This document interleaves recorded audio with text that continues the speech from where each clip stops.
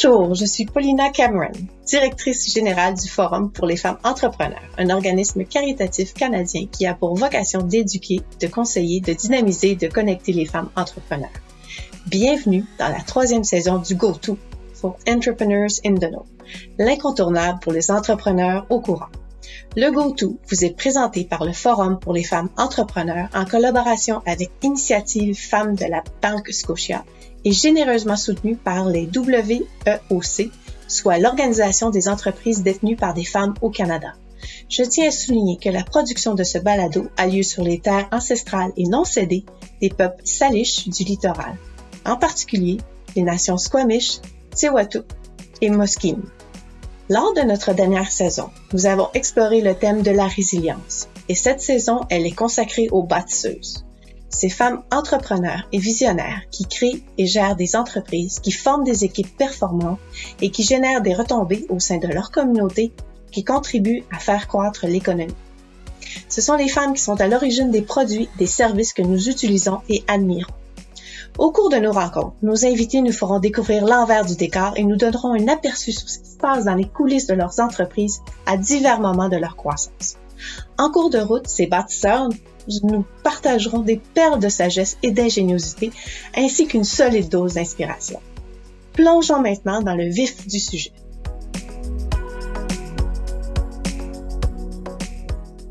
Juste avant de nous lancer, écoutez attentivement. À la fin de cette saison, afin que vous puissiez profiter d'une expérience de balado-diffusion agréable et en toute liberté, nous ferons tirer une paire de AirPods Pro d'Apple, gracieusement offert par nos amis de TELUS. Pour participer, c'est simple.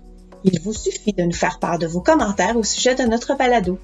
Par exemple, qu'est-ce que vous avez aimé? De qui avez-vous envie d'entendre parler? Soumettez vos commentaires à fwe.ca/feedback. Nous tirerons au sort le gagnant parmi les réponses reçues à la fin de la saison.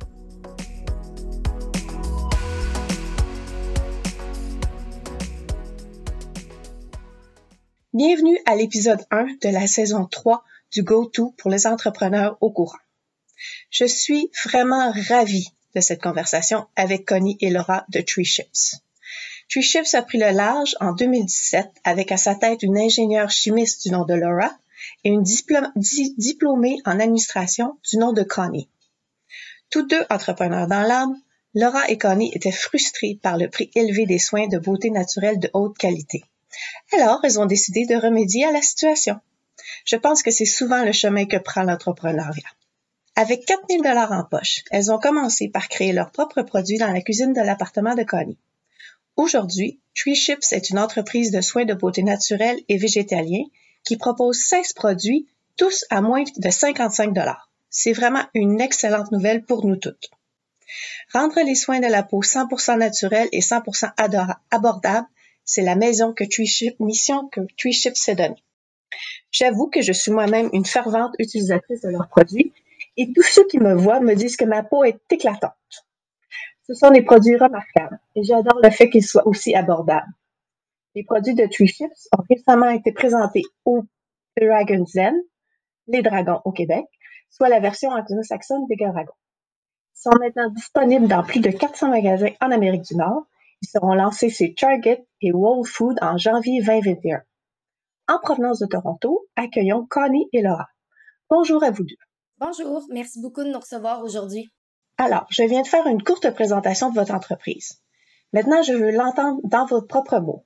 Comment ThreeShips a débuté et comment ça se passe maintenant?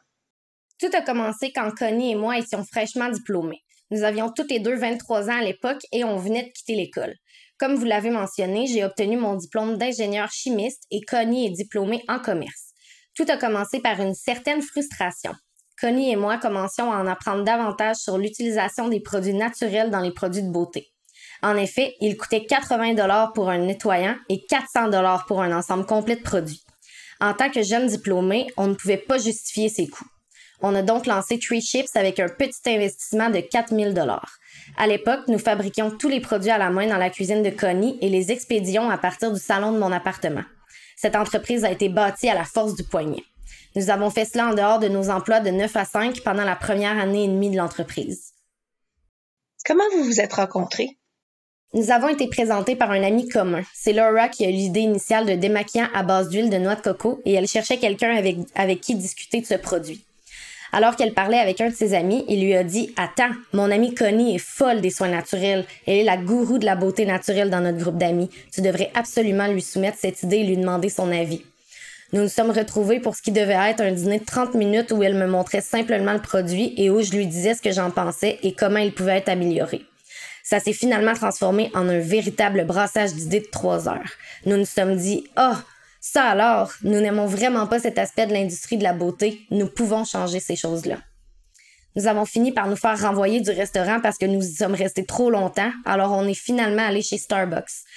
Laura et moi avons des types de personnalités complètement opposés, mais nos valeurs de vie concordent, ce qui a créé beaucoup de confiance entre nous.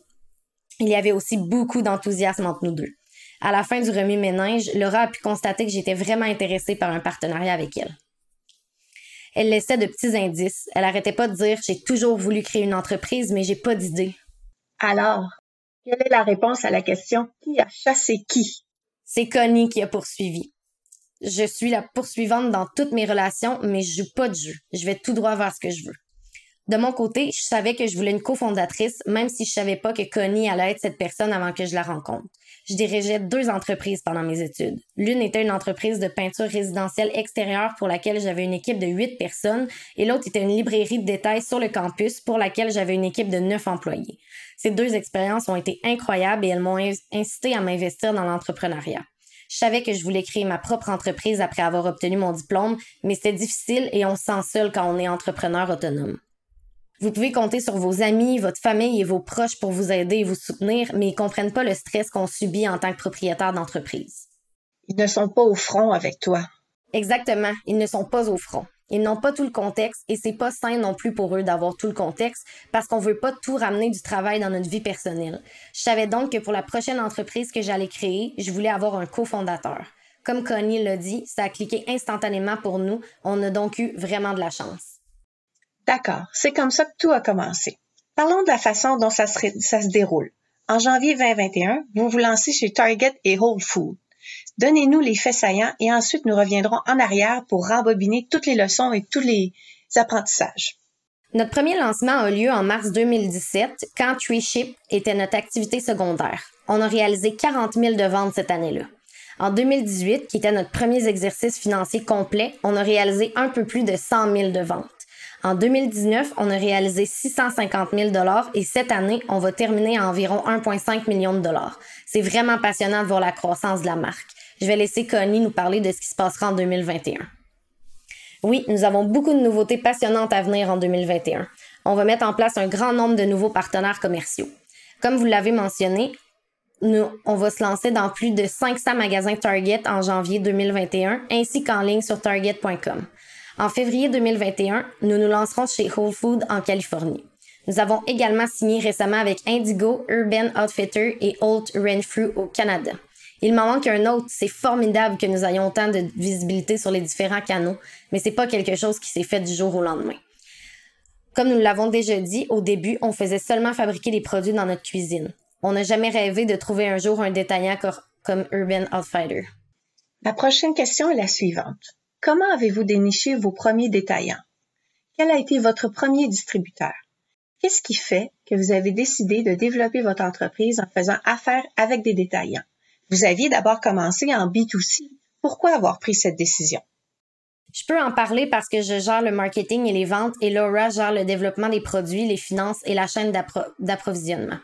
En ce qui concerne le marketing et les ventes, une chose que nous avons faite très intentionnellement lorsque nous avons lancé notre marque de soins naturels a été de nous concentrer sur le partenariat avec les détaillants. Les gens nous ont d'abord interrogés à ce sujet. Ils nous ont dit des choses comme « Vous aurez des marges plus élevées si vous vendez directement en ligne », mais les gens sont inondés de marques et de produits de soins différents chaque jour. On pensait que si quelqu'un avait la possibilité de sentir, de toucher et de ressentir nos produits chez un détaillant partenaire, il serait plus enclin à les acheter sur notre site Internet par la suite. On a prouvé cette théorie par des écoutes d'utilisateurs. Au début, pour trouver un nouveau grossiste partenaire, je devais me promener dans les rues de Toronto pour distribuer des échantillons de nos produits et faire un suivi par courrier électronique. Dès que j'ai trouvé ce premier détaillant local, je l'ai mentionné dans tous les courriers électroniques que j'ai envoyés à d'autres détaillants et j'ai continué à compléter la liste. Rapidement, on fait l'étalage de nos relations d'affaires pour créer un effet d'entraînement pour les autres. C'était très sanglant avec de la sueur et des larmes. Une autre façon d'obtenir certains de nos grands détaillants était de se concentrer sur les salons professionnels de beauté. Par exemple, on a rencontré qu'elles aux États-Unis lors d'une exposition de beauté. On a rencontré Whole Foods en Californie lors d'un salon professionnel. Pour tous ceux qui nous lisent et qui ont un produit intéressant à proposer à un grossiste partenaire, je recommande vivement de se rendre dans les salons professionnels les plus réputés de votre région. Laura et moi avons essayé la voie des expositions commerciales plus petites et plus rentables, mais on s'est rendu compte qu'il y a une raison pour laquelle les salons professionnels réputés coûtent autant. La qualité des acheteurs et de la presse est de premier ordre. Laura, vous parliez d'investissement et de croissance. Je sais que vous avez récemment bouclé une deuxième collecte de fonds qui s'avère réussie. Lors de votre premier tour, quels étaient vos objectifs? Et ensuite, que s'est-il passé et qu'avez-vous appris? À ce sujet, je tiens à dire à toute transparence à nos auditeurs que je suis moi-même investisseur avec vous et votre équipe. Vous avez également participé à Dragon's Den ou les dragons et je sais que les gens vont vouloir savoir comment s'est passée cette expérience. On a beaucoup appris depuis le premier tour. En mars 2019, on a été présenté à nos premiers investisseurs qu'on a rencontrés dans un salon professionnel aux États-Unis. Ils nous ont donné l'impression suivante. « Ah, vous n'avez pas encore commencé à collecter des fonds et ça fait presque déjà 2 ans que vous existez. Si vous laissez traîner encore longtemps, personne ne va vouloir dîner avec vous au bal. » Ils nous ont dit « Attendez pas trop longtemps, laissez pas passer votre chance. » Mais bien sûr, aucun d'entre eux était disposé à faire des chèques, même s'ils nous avaient déjà présenté à un autre groupe d'investisseurs. Quand on lève des fonds, chaque personne à qui on parle vous en présente 3 autres. C'est facile de dresser une liste d'environ 100 à 150 personnes. C'est beaucoup de conversations et un énorme investissement de notre temps. Entre mars, lorsque nous avons rencontré la première série d'investisseurs, et septembre, quand on a encaissé les chèques, on a dû recevoir 200 appels. On parlait avec tellement de personnes différentes et ça n'allait pas très loin et c'était parce qu'on arrivait trop tôt.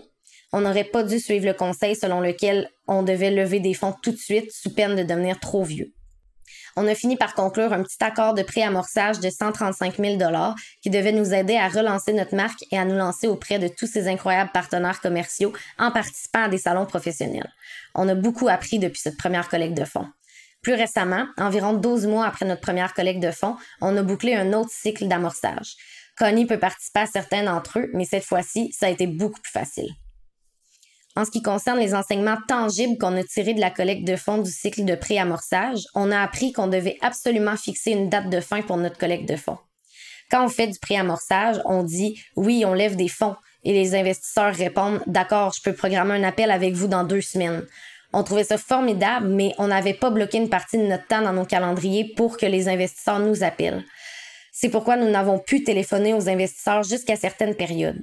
Avec ce cycle de financement initial, on a bloqué nos calendriers du 16 octobre au 1er novembre et on a pu faire des appels aux investisseurs que pendant cette période. Laura a en fait dormi chez moi toutes les nuits pendant cette période-là pour qu'on puisse faire des appels tous les jours de 8h à 20h au moins. Pour être tout à fait honnête, c'était brutal. On a une photo de nous effondrés de fatigue sur la table de salle à manger de Connie. Quand on a vu cette photo 6 mois plus tard, on était morts de rire. C'était juste la réalité de ce qui se passe en coulisses. Je pense que le faire de cette façon était bien mieux que la première fois parce qu'on pouvait passer des appels un après l'autre. Habituellement, il faut un appel de suivi avec un investisseur, c'est donc logique d'avoir un calendrier ouvert. L'autre chose qu'on a appris, c'est qu'il faut fixer un montant minimum de chèques. Dans notre préamorçage, on s'efforçait de trouver des fonds et les gens nous demandaient « de combien avez-vous besoin ?» On disait 100 000 $ et ils répondaient « vous êtes une petite entreprise maintenant, quel est le montant minimum pour votre chèque ?» On n'avait pas de réponse, alors avec ce tour. Peu importe le montant, on va prendre tout ce que vous nous donnez. On savait pas ce qu'était un chèque de montant minimum ou une date de clôture. On n'en avait aucune idée. Cette fois, on a fixé un montant minimum de chèques. On a également investi dans une belle présentation où un graphiste a pris les éléments de notre marque et de ce que nous avons amélioré d'année en année et les a tissés dans une histoire bien plus intéressante que qu'est-ce qu'on aurait pu faire nous-mêmes. Je pense que ça a permis de convaincre beaucoup d'investisseurs de signer parce que c'était tellement beau. D'accord. Un dossier bien conçu qui raconte une belle histoire, une date butoir, ainsi qu'un temps consacré aux appels dans un agenda, un montant minimum de chèques et quoi d'autre? C'est également important de favoriser les relations au fil du temps. Même si on est arrivé trop tôt pour un grand nombre de 150 contacts auxquels on avait parlé lors de notre tour de préamorçage, on a quand même encouragé ces relations au cours de l'année suivante. On avait un bulletin d'information pour les investisseurs qu'on envoyait tous les 2 mois pour les informer de nos principaux contrats, de nos principaux indicateurs de croissance et de certains de nos défis pour lesquels on avait besoin d'aide. Ça a permis, lors de la 2e phase d'amorçage, d'avoir beaucoup plus facilement du temps dans les agendas des gens. On pouvait également voir qui était vraiment intéressé par notre marque en ouvrant les courriels, en cliquant sur les liens et en engageant avec eux. Pour revenir à votre question, les dragons, ça a été une expérience amusante. Je recommande vivement à vos auditeurs de passer une audition pour le programme. Le processus est simple. On a auditionné en février et on a appris qu'on était accepté en juillet. Ils ont sélectionné 80 compagnies parmi 2000 auditions. On a filmé notre épisode en septembre, donc on a eu tout le temps pour pratiquer notre présentation. On était très confiante en entrant dans le den, mais je me souviens que la veille, on était très nerveuse. On s'entraînait au mur, au miroir et entre nous. On a établi une liste complète de questions et de réponses pour les questions qu'ils pourraient poser. Pour vos auditeurs, si quelqu'un souhaite passer une audition ou faire une présentation pour les dragons, on a écrit un article de blog sur notre expérience que vous pouvez trouver sur notre site web www.threeshipsbeauty.com. Et encore une fois, vous pouvez toujours nous contacter si vous avez des questions. J'adore ça. J'adore que vous partagez votre expérience. Selon vous, qu'est-ce qui vous a permis de vous démarquer et quels ont été les résultats? Dites-nous, comment ça s'est passé chez les dragons? Je peux répondre à cette question. Je pense que c'est le fait que Connie et moi avons fait tant de présentations dans le passé. C'était un peu comme cette année de rejet où on essayait d'obtenir notre préamorçage et on obtenait toujours des refus. Et vous faisiez aussi des présentations sur scène. Je me souviens de vous avoir vu en demi-finale à Toronto. J'ai été tellement impressionnée par l'histoire et le récit que vous aviez fait. Il était clair que c'était un travail de longue haleine. Cela apparaît vraiment dans vos produits et votre marque. En parlant de marque, au milieu des années 2020, vous avez procédé à un remaniement de la marque, ce que plusieurs entreprises ne font généralement pas si tôt dans leur développement. J'aimerais connaître l'intention derrière ce changement. Pouvez-vous nous parler de votre ancienne marque avant de la comparer à ce qu'elle est aujourd'hui? On a d'abord lancé une marque appelée New Body et on a changé de marque pour plusieurs raisons. En fait, la raison principale, c'est que l'histoire de New Body ne correspondait pas à l'évolution de notre marque. New signifie noix de coco en hawaïen. Quand on a lancé nos 4 premiers produits, ils contenaient tous de l'huile de noix de coco. On avait une marque très plage, tropicale et tout allé. Il y avait des motifs tropicaux sur tous nos emballages. On a utilisé les termes babe et aloha. C'était très axé sur Hawaï. Au fur et à mesure qu'on a mûri en tant que fondatrice puis que la marque s'est développée, on a réalisé qu'on voulait adopter une position plus ferme puis nous faire entendre au sein de l'industrie des soins de la peau parce qu'on voyait de nombreux problèmes liés aux soins de la peau naturels. Le style mignon et amusant et le ton désinvolte correspondaient plus à ce qu'on voulait accomplir. On voulait créer un ton plus mature, plus scientifique et plus direct. On voulait des noms plus matures pour nos produits. Je voudrais maintenant complètement changer de sujet et parler de quelque chose qui est intéressant à propos de vous deux.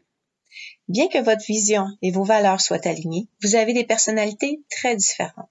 Cela peut favoriser ou freiner une entreprise. Je veux savoir pourquoi votre relation fonctionne bien et quelles sont les mesures que vous prenez pour qu'elle continue à bien fonctionner. La confiance et la communication ont vraiment contribué à la réussite de notre partenariat, comme tout autre conseil en matière de relations que vous pourriez recevoir. Pour nous, parce qu'on a des types de personnalités complètement opposés, il nous a fallu un certain temps pour comprendre le style de communication de l'autre. Par exemple, je suis vraiment extravertie et un peu susceptible.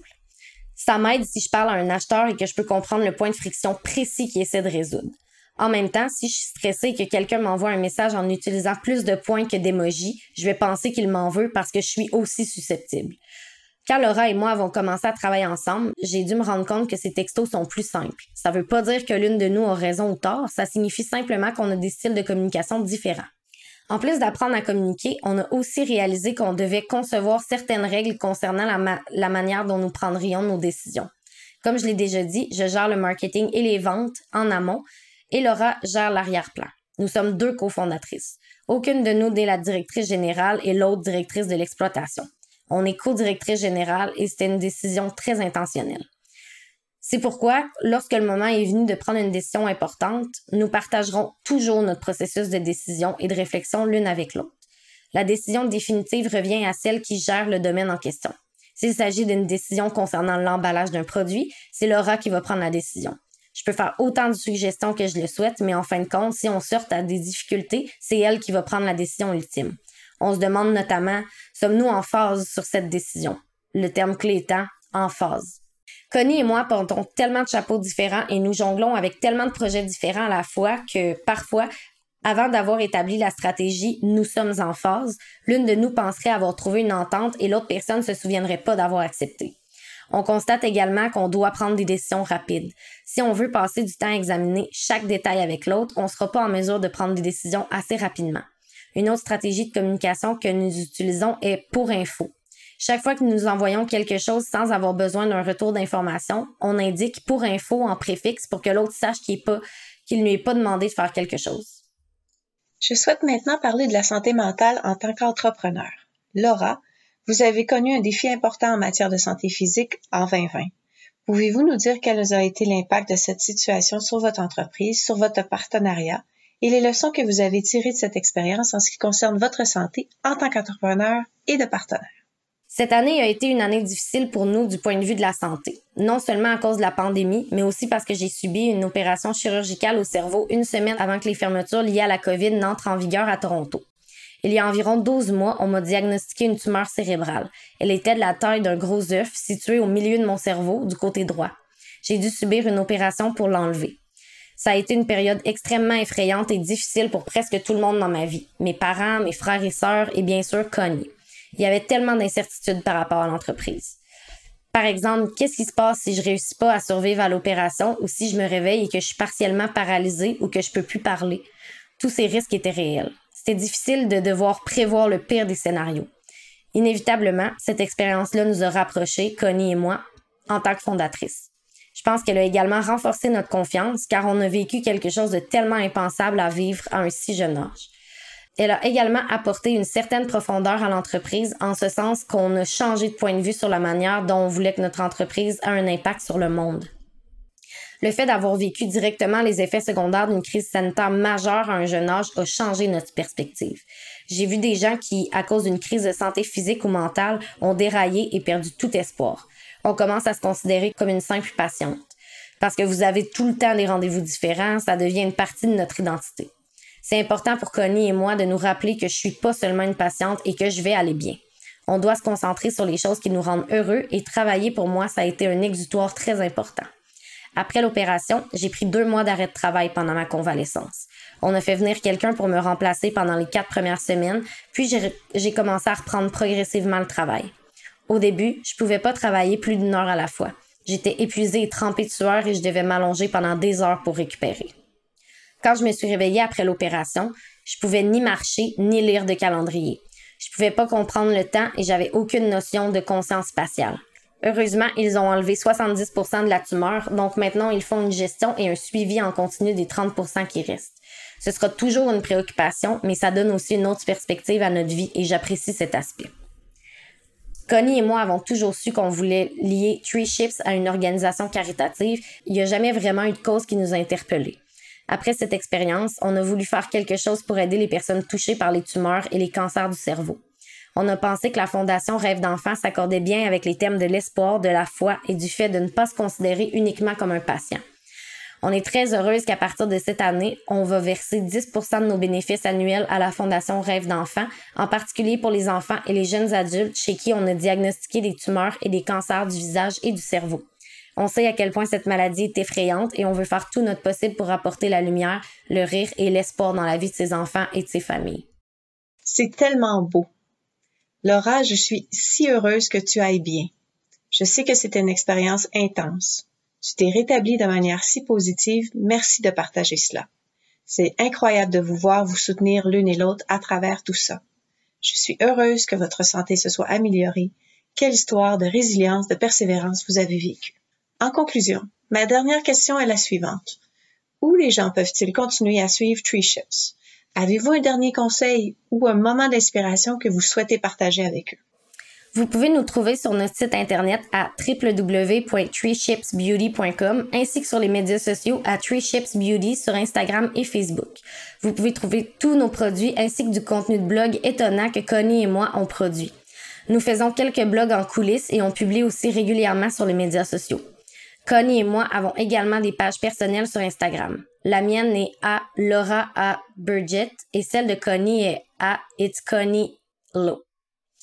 Pour ce qui est d'un dernier conseil ou d'une dernière sagesse, je dirais qu'il faut juste commencer. Je peux comprendre la mentalité de paralysie de l'analyse et la crainte que suscite la création d'une nouvelle entreprise, mais de manière réaliste, ce processus nous a appris que la meilleure façon d'apprendre, c'est de le faire. Vous n'aurez jamais toutes les réponses et vous saurez jamais quelles questions poser au début. La meilleure façon de se développer, c'est de faire le travail, de demander aux clients ce qu'ils veulent et de changer aussi vite que possible. Ne glorifiez pas non plus les autres fondateurs et entreprises. Tout le monde a commencé quelque part. En coulisses, les choses ne sont pas aussi glamour qu'elles peuvent paraître. C'est comme dans le Magicien d'Oz, quand vous regardez derrière le rideau et que ce n'est qu'un petit homme, pas un grand dieu. Ce sont que 2 petites femmes. On nous a déjà dit que les gens pensent que nous sommes une équipe de 50 personnes. Vous seriez surpris de voir à quel point beaucoup de vos fondateurs préférés sont désorganisés et à quel point beaucoup d'entreprises sont peu sophistiquées. Alors, lancez-vous tout simplement.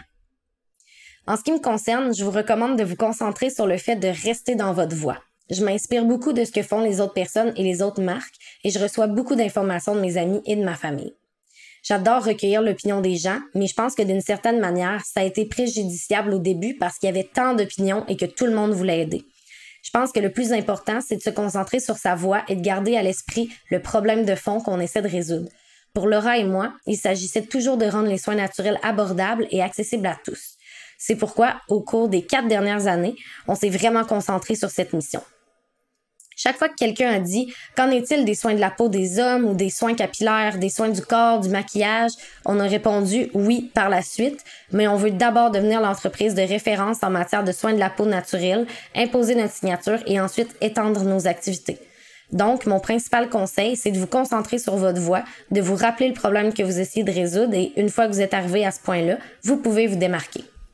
Incroyable. J'adore votre histoire. Merci beaucoup, Connie et Laura. Félicitations pour tout ce que vous avez construit avec ThreeShips et bravo pour votre excellente croissance jusqu'à présent. Merci aussi d'avoir pris le temps de nous parler aujourd'hui. Merci beaucoup. Merci beaucoup de nous recevoir. C'était un plaisir de discuter avec vous.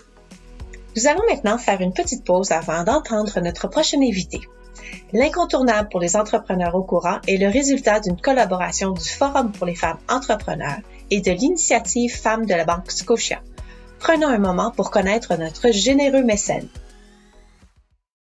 Le FWE est heureux d'être associé à l'initiative Femmes de la Banque Scotia. Un comité consultatif composé de hauts dirigeants de la Banque Scotia offre des séances de mentorat en groupe où ils partagent leurs connaissances. Ils abordent un éventail de sujets avec les entrepreneurs, par exemple, collecte de fonds. Pour adhérer au programme, allez à initiativefemmesbanquescotia.com/adhérer. Je suis vraiment impatiente de me plonger dans notre prochaine conversation. Devenir pilote a été une transformation pour cette femme métisse en lui donnant des ailes. Teara est la première femme autochtone à avoir lancé une compagnie aérienne au Canada appelée Iskwe Air. Iskwe Air est le pont entre le service aérien traditionnel et la technologie durable de l'avenir. Elle croit qu'ensemble, dans cet espace innovant, nous allons rapatrier, imaginer à nouveau et reconstruire nos systèmes de transport aérien en nous concentrant sur l'équité, la résilience et la durabilité. Teara a fondé l'association à but non lucratif Lift Collective et elle a lancé Give Them Wings, Indigenous Youth Taking Flight et Lift Circle, un organisme qui contribue à favoriser les conditions nécessaires à l'épanouissement des femmes entrepreneurs autochtones. Teara est titulaire d'une maîtrise en art et en leadership de la Royal Rose University. Elle est coach exécutive certifiée. Son amour d'apprendre la ramène maintenant à la Royal Rose University en tant que professeure associée à l'Université Fielden, où elle étudie le développement humain dans le cadre de programmes de doctorat. Teara a été nommée parmi les 100 femmes les plus puissantes au Canada par la WXN, parmi les 25 femmes les plus influentes du Canada selon le YWCA, et aussi l'une des choses les plus incroyables, l'une des 18 héroïnes du monde réel dans l'anthologie Wonder Woman de DC Comics, qui sortira en 2021. C'est tellement impressionnant. Nous parlons à Teara ce matin, qui a pris l'avion à 3 heures du matin pour nous rejoindre. Merci Teara de venir vous joindre à nous. Vous êtes la bienvenue, je suis ravie d'être ici. Je veux d'abord commencer par le début. Comment tout ça a commencé? Oh mon Dieu, je vais nous ramener à l'époque où j'avais environ 30 ans. J'étais une mère célibataire avec 2 enfants. Je me demandais ce que l'avenir me réservait et je sentais qu'il y avait plus pour moi dans ce monde. Alors, j'ai fait ce que chacun d'entre nous fait. Je me suis assise dans la section du développement personnel de la librairie et j'ai dit « Comment faire pour régler tout ça? » Quelle est la couleur de votre parachute? Oui, exactement. Quelle est la couleur de votre parachute? Juste après, qu'est-ce qui est sur ta liste des choses à faire avant de mourir? Alors, j'ai indiqué sur ma liste de choses à faire avant de mourir que je voulais aller en Afrique. Je voulais voir des zèbres et des girafes. C'est ainsi que j'ai commencé un grand voyage. Pour moi, c'était une chose impossible. Je n'avais jamais voyagé. J'étais une mère célibataire avec 2 enfants. Je n'avais pas fait d'études postsecondaires. Dès que j'ai écrit en haut de cette liste que je devais aller en Afrique, ça a transformé quelque chose en moi. Alors, j'ai économisé mon argent. J'ai pris un de ces gros sacs à dos jaunes de Mountain Equipment Co-op et je suis partie. J'étais prête. La date de mon départ était fixée au 22 octobre. C'était le mois d'octobre qui a suivi le 11 septembre. Vous pouvez imaginer l'état du monde à cette époque et aller en Afrique semblait impossible. Même si j'ai acheté mon billet d'avion et fait ma valise, ça semblait encore impossible. Un peu plus tard dans le voyage, je faisais un tour en avion au-dessus du delta de l'Okavango au Botswana. Le pilote inclinait l'avion, nous montrait les animaux et nous racontait des histoires sur la région. Je me souviens avoir pensé « Ce gars-là a le travail le plus génial qui soit. Je veux piloter un avion. » Mais je me souviens d'avoir aussi pensé « T'es une mère célibataire de 30 ans avec 2 enfants. Tu n'as pas d'argent, pas d'éducation et quelque chose comme ça n'est pas possible pour toi. » 2 semaines plus tard, je suis allée faire du parachutisme. C'était ma 2e fois dans un petit avion. J'ai su à ce moment-là que je ferais tout ce qu'il fallait pour que ça soit possible. Je me suis dit à ce moment-là, je vais piloter un avion. Je raconte cette histoire parce qu'elle fait partie de ce qui m'amène ici aujourd'hui. Il s'agit de croire en quelque chose qui semble impossible et de croire ensuite qu'on peut le rendre possible. Le fait d'obtenir mes ailes m'a donné des ailes pour tout le reste de ma vie. Quand j'ai obtenu ma licence de pilote, je me suis dit « Vous vous moquez de moi, j'ai rendu ça possible. » Cela a été le fondement de ce que je suis en tant qu'entrepreneur. Je dis toujours « Rêvez-le, concevez-le, faites-le ». Quand ça semble impossible, si vous croyez que c'est possible, faites-le devenir réalité. Votre histoire résonne en moi. C'est incroyable. J'étais là, à côté de vous, dans cet avion qui survolait ces terres et ces champs. Vous me touchez vraiment. Ce sentiment d'expansion, qui est similaire à celui qu'on ressent lorsqu'on se lance dans le rêve et la vision de démarrer sa propre entreprise. D'accord, alors dites-nous, comment ça se passe maintenant? Aujourd'hui, c'est difficile, ça ne fait aucun doute. C'est difficile de démarrer une entreprise dans le domaine de l'aviation, surtout en période de pandémie. Le tourisme aérien a été un des plus touchés, sinon le plus touché par la pandémie. Les gens ne voyagent pas. Quelque part au milieu de tout ça, je savais pas si j'allais m'en sortir. Puis j'ai commencé à me pencher sur ma pratique de la gratitude et à être reconnaissante pour tout ce que nous avons. Nos familles, notre santé, nos maisons et nos relations les uns avec les autres. Est arrivé un moment où j'ai pris une décision, il y a quelques mois, et j'ai dit non, c'est pas l'histoire qu'on va vivre. L'histoire qu'on va vivre, c'est celle d'une femme métisse assez courageuse pour lancer une entreprise aérienne et traverser la pandémie. Elle le fait parce que les gens se sont rassemblés pour se soutenir les uns les autres. Puis, elle a continué de s'épanouir. C'est l'histoire que je suis déterminée à vivre. Je sais que pour vous, l'un des moyens importants pour ancrer ces valeurs dans une entreprise est de s'appuyer sur les valeurs matriarcales et autochtones. Pouvez-vous nous dire quelles sont les valeurs communautaires que vous savez être vraies? Je sais qu'une chose qui nous est si sincère est la croyance que nous ne sommes pas seuls, que le sang, l'esprit et l'énergie de nos ancêtres résident en nous et sont avec nous. Comment tirer parti de ce sentiment de communauté dans les moments difficiles? Oui, à bien des égards. Je crois qu'il faut une communauté entière pour mettre une entreprise sur pied et la faire décoller, littéralement. Depuis le tout début, quand j'étais une pilote débutante, il a fallu une communauté pour pouvoir m'aider avec mes enfants quand je volais. Je volais dans le nord et on s'attendait à ce que je sois à la maison. Il fallait que j'appelle quelqu'un pour lui dire « Oh mon Dieu, pouvez-vous aller chercher mes enfants à la garderie? » Je ne sais pas si je dois le dire à voix haute, mais je vais le faire quand même. Mes enfants ont reçu l'instruction contraire de celle de tous les autres enfants. Leur consigne était que si un étranger vient vous chercher à la garderie, vous pouvez l'accompagner. L'une des choses incroyables à constater dans cette pandémie mondiale, c'est la façon dont les gens se rassemblent de façon riche et magnifique. J'étudie le concept de pratique guerrière pour mon programme de doctorat dans le cadre du programme de développement humain de l'université Fielding. Je suis curieuse de savoir comment les acteurs du changement se souviennent, se réapproprient, pratiquent et intègrent la notion de guerrière. J'adore l'intégration de l'amour profond dans la pratique guerrière. Il est intéressant de noter que beaucoup de termes d'affaires peuvent sembler très agressifs et combatifs. Je pense à des expressions comme « ça a été le carnage » ou « je les ai massacrés ». l'esprit se sent aussi fort et puissant que la valeur et l'énergie de l'amour qui est différent de l'agression. Vous et moi partageons la conviction que l'esprit d'entreprise est un moyen très puissant de changer les communautés, les systèmes et la façon dont nous agissons les uns avec les autres. Je suis ravie de l'esprit de cette définition que vous apportez. Merci. Quand je pense à me dresser fièrement avec un amour profond pour ce qui compte, c'est la volonté d'être acharné quand il le faut. Mais nous devons y apporter tout notre cœur. Nous devons être clairs sur les choses qui comptent. Sur la question de l'évolution des systèmes et des cultures, vous avez partagé une nouvelle vision à laquelle vous donnez vie. Quand on regarde le monde de l'aviation et les systèmes qui les sous-tendent, 2,8% des ingénieurs de maintenance aéronautique sont des femmes qui s'identifient. Vous avez pour mission de changer cela et de créer une nouvelle organisation de maintenance aéronautique. Une compagnie aérienne, ça ne suffit pas. Il y a plus de changements systémiques à venir. Pouvez-vous nous en dire plus sur cette vision et pourquoi est-elle si importante pour vous? Quel impact pensez-vous qu'elle aura? Oui, c'est ainsi que nous allons bousculer les choses en 2021.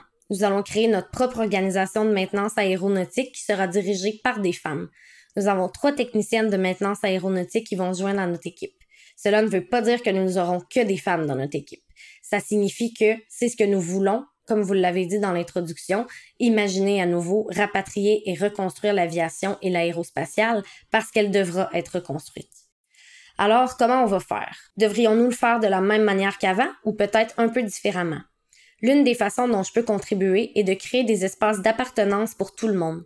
C'est pourquoi j'ai expressément mentionné que je veux créer des espaces où chacun se sent à sa place et peut se montrer dans son intégralité. Incroyable, excentrique, merveilleux au travail et à sa place.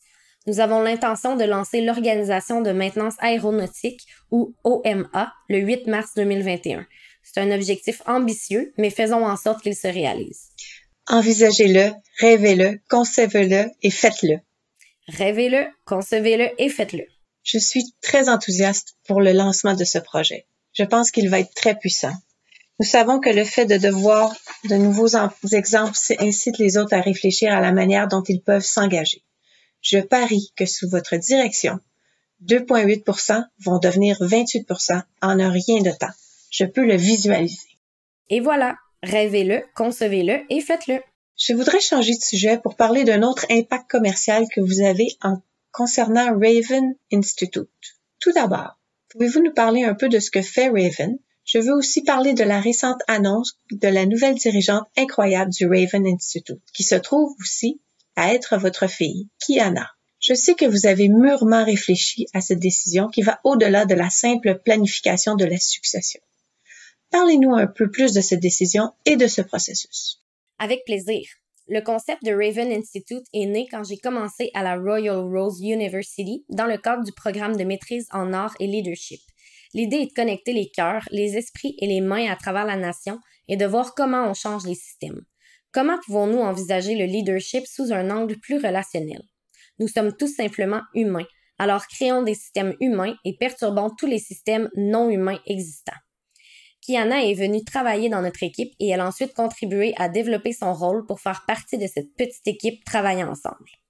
Ensemble, on a lancé Raven Speak, une initiative de Raven Institute qui me passionne. Parfois, je prends une décision et je me dis « D'accord, plus d'attente, il faut que ça se fasse maintenant ». Et parfois, ça traîne en longueur. Raven Speak, c'était cette vision. Les gens me demandaient de venir parler lors d'événements et me disaient « Tu es la seule personne autochtone que je connaisse ou je ne connais aucune personne autochtone ». Je pensais que c'était inacceptable. Je voulais que les peuples indigènes participent à chaque panel, à chaque conférence et pas seulement qu'ils soient invités à parler de réconciliation. La réconciliation est un sujet important, mais les peuples autochtones ont la sagesse de partager tous les sujets. Alors, ensemble, Kiana et moi avons créé Raven Speak, où les artisans du changement autochtone sont visibles, remarquables, amplifiés et connectés. C'est notre vision du programme. Je n'entends pas beaucoup de gens parler des transitions de leadership de cette manière, en particulier de l'intention qui se cache derrière et du sentiment de flux naturel. Oui. À bien des égards, vous étiez presque comme des cofondatrices proches ou un partenariat de collaboration créative. C'est vrai. Quand une personne s'éloigne, ça peut laisser un vide ou faire remonter des émotions à la surface. Comment tout cela s'est-il déroulé pour vous? Oui, parce que j'étais techniquement la fondatrice, il semblait toujours supposer que j'étais la dirigeante. Je mets des guillemets, vous pouvez pas les voir, mais la dirigeante. J'ai juste réalisé que j'étais dans les jambes et j'avais besoin de l'être un peu moins. Donc, nous sommes toujours très proches et nous continuons à créer ensemble. J'ai un nouveau titre génial qui est responsable de la perturbation et de la conception. J'entends ça et je me dis oui, c'est vraiment toi. Oui, ça s'est fait rapidement. J'ai réalisé lors de la convocation que c'est évidemment ce qui devait arriver. Nous avons eu une conversation d'environ 1 heure, nous avons réfléchi à mon nouveau titre et nous avons fait une annonce. Elle est maintenant la principale responsable de Raven Institute et je la soutiens dans son rôle. C'est magnifique. Cela en dit long sur votre leadership et sur la façon dont vos forces et celles de Kiana se rejoignent pour créer ensemble un environnement où chacune de vous et l'organisation peuvent s'épanouir pour soutenir davantage les femmes. C'est remarquable et inspirant. Je voudrais vous poser une dernière question en guise de conclusion. Quelle est, selon vous, la décision la plus importante que vous ayez prise? La décision la plus importante que j'ai prise, c'est la décision d'être moi-même sans aucune excuse. C'est intéressant que je sois émue en partageant ça parce que j'apprends encore à être moi-même sans excuse, à apporter tout mon être et à être simplement moi. Je vous suis très reconnaissante d'être vous, entièrement et complètement, et de faire la différence dans votre leadership. La façon dont vous créez en collaboration des systèmes permet aux femmes et aux femmes autochtones de s'épanouir et nos communautés s'en portent mieux. Votre rôle de modèle a un effet d'entraînement incroyable. Je sais que c'est un travail difficile et encore plus difficile aujourd'hui en raison d'une pandémie qui a un impact important sur votre industrie. Je tiens à vous exprimer ma gratitude et mon admiration pour ce que vous faites aujourd'hui. Je vous remercie. En conclusion, Teara, avez-vous quelque chose à partager avec notre public? Existe-t-il un moyen pour nos auditeurs de se faire les champions de votre travail, d'aider ou de contribuer ou de se joindre à vous dans cette aventure? Quelle est la meilleure manière de le faire? C'est incroyable, j'ai toute une liste. Allez nous voir sur iceq.ca et sur les médias sociaux. Nous venons de publier une vidéo d'1 minute sur notre organisation de maintenance aéronautique. C'est une vidéo vraiment géniale et j'aimerais que tout le monde la regarde pour que vous puissiez voir ce que nous avons en tête.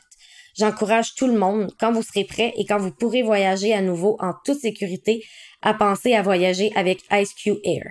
Si vous travaillez dans l'administration publique, quel que soit le niveau, ou dans le secteur des entreprises, j'aimerais vous aider à atteindre vos objectifs en matière de marché public et vous faire voyager avec IceQ Air.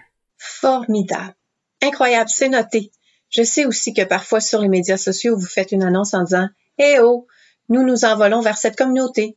Nous acceptons les dons de X, Y ou Z. » Une fois que vous avez suivi Teara et IceQ Air en ligne, gardez les yeux ouverts. C'est un moyen très puissant d'activer et de faire partie de cette incroyable aventure. Absolument. Encore merci beaucoup, Teara. C'est un vrai plaisir de te parler aujourd'hui. De même, merci à toi aussi. Merci encore aussi à Connie, Laura et Teara pour la conversation d'aujourd'hui. Notre mission au Forum pour les femmes entrepreneurs est d'amplifier la voix des femmes entrepreneurs sur toutes les plateformes. Normalement, ce moment devrait être utilisé pour une publicité ou un spot de parrainage. Mais nous avons décidé de consacrer les 60 secondes qui suivent à une entreprise canadienne appartenant à une femme afin de partager sa vision. Je vous invite à l'écouter attentivement. ThreeShips est une entreprise de soins de beauté pour les femmes qui s'est donnée comme mission d'offrir des produits de beauté naturels, de qualité et abordables. Tous nos produits sont issus de plantes à 100%, certifiés non testés sur les animaux et végétaliens. Et tout ça pour moins de 40 $, ce qui en fait des produits accessibles à toutes les bourses. Aujourd'hui, nous offrons à toutes les auditrices 20% de rabais sur leur première commande à partir de notre site web avec le code promotionnel FWE20. Allez sur notre site ThreeShipsBeauty.com, ThreeShipsBeauty.com et utilisez le code promotionnel FWE20 pour obtenir 20% sur votre première commande. Tous nos produits sont couverts par notre politique de retour gratuit avant 30 jours qui couvre aussi les frais d'expédition. Nous avons confiance en nos produits et nous sommes certaines que vous en serez satisfaites. Merci d'encourager une entreprise canadienne se spécialisant dans les soins pour la peau. Être un entrepreneur change une vie. Cela crée beaucoup de répercussions et requiert beaucoup d'énergie. Cela aussi peut être accablant, solitaire et stimulant. Que vous envisagiez de créer votre propre entreprise et que vous travaillez depuis plusieurs années, nous sommes là pour vous. Nous proposons des programmes axés sur les résultats et l'impact. une formation conçue pour les entrepreneurs et une communauté qui a un impact profond. Nos entrepreneurs nous disent que le point culminant de leur séjour ne se limite pas aux résultats tangibles qu'elles constatent en elles-mêmes et dans leur entreprise, mais aussi à l'incroyable sentiment de communauté avec d'autres femmes qui partagent des objectifs, des valeurs et des visions similaires. Visitez fwe.ca/discover pour nous rejoindre et en savoir plus sur la façon de faire partie de la communauté d'éducation, de mentorat et de soutien. Merci d'avoir passé du temps avec nous et de nous avoir écoutés. Si vous avez apprécié l'épisode d'aujourd'hui, veuillez vous abonner, partagez-nous ou laissez un message. Notre objectif est de laisser aucune femme de côté. Explorez cet épisode et apprenez comment vous connecter à notre communauté en visitant le fwe.ca/discover et sur nos médias sociaux à FWE Canada. Merci encore à l'initiative Femmes de la Banque Scotia et n'oubliez pas de visiter le www.scotiabank.com/women-initiative/fr.html pour savoir comment y adhérer. Un grand merci également aux organisations d'entreprises des femmes du Canada pour leur soutien. Et enfin, et surtout, merci à notre équipe de production Self-Hired Media. Ce balado est également disponible en français grâce à notre équipe de traduction de Hummingbird Translation. À la prochaine!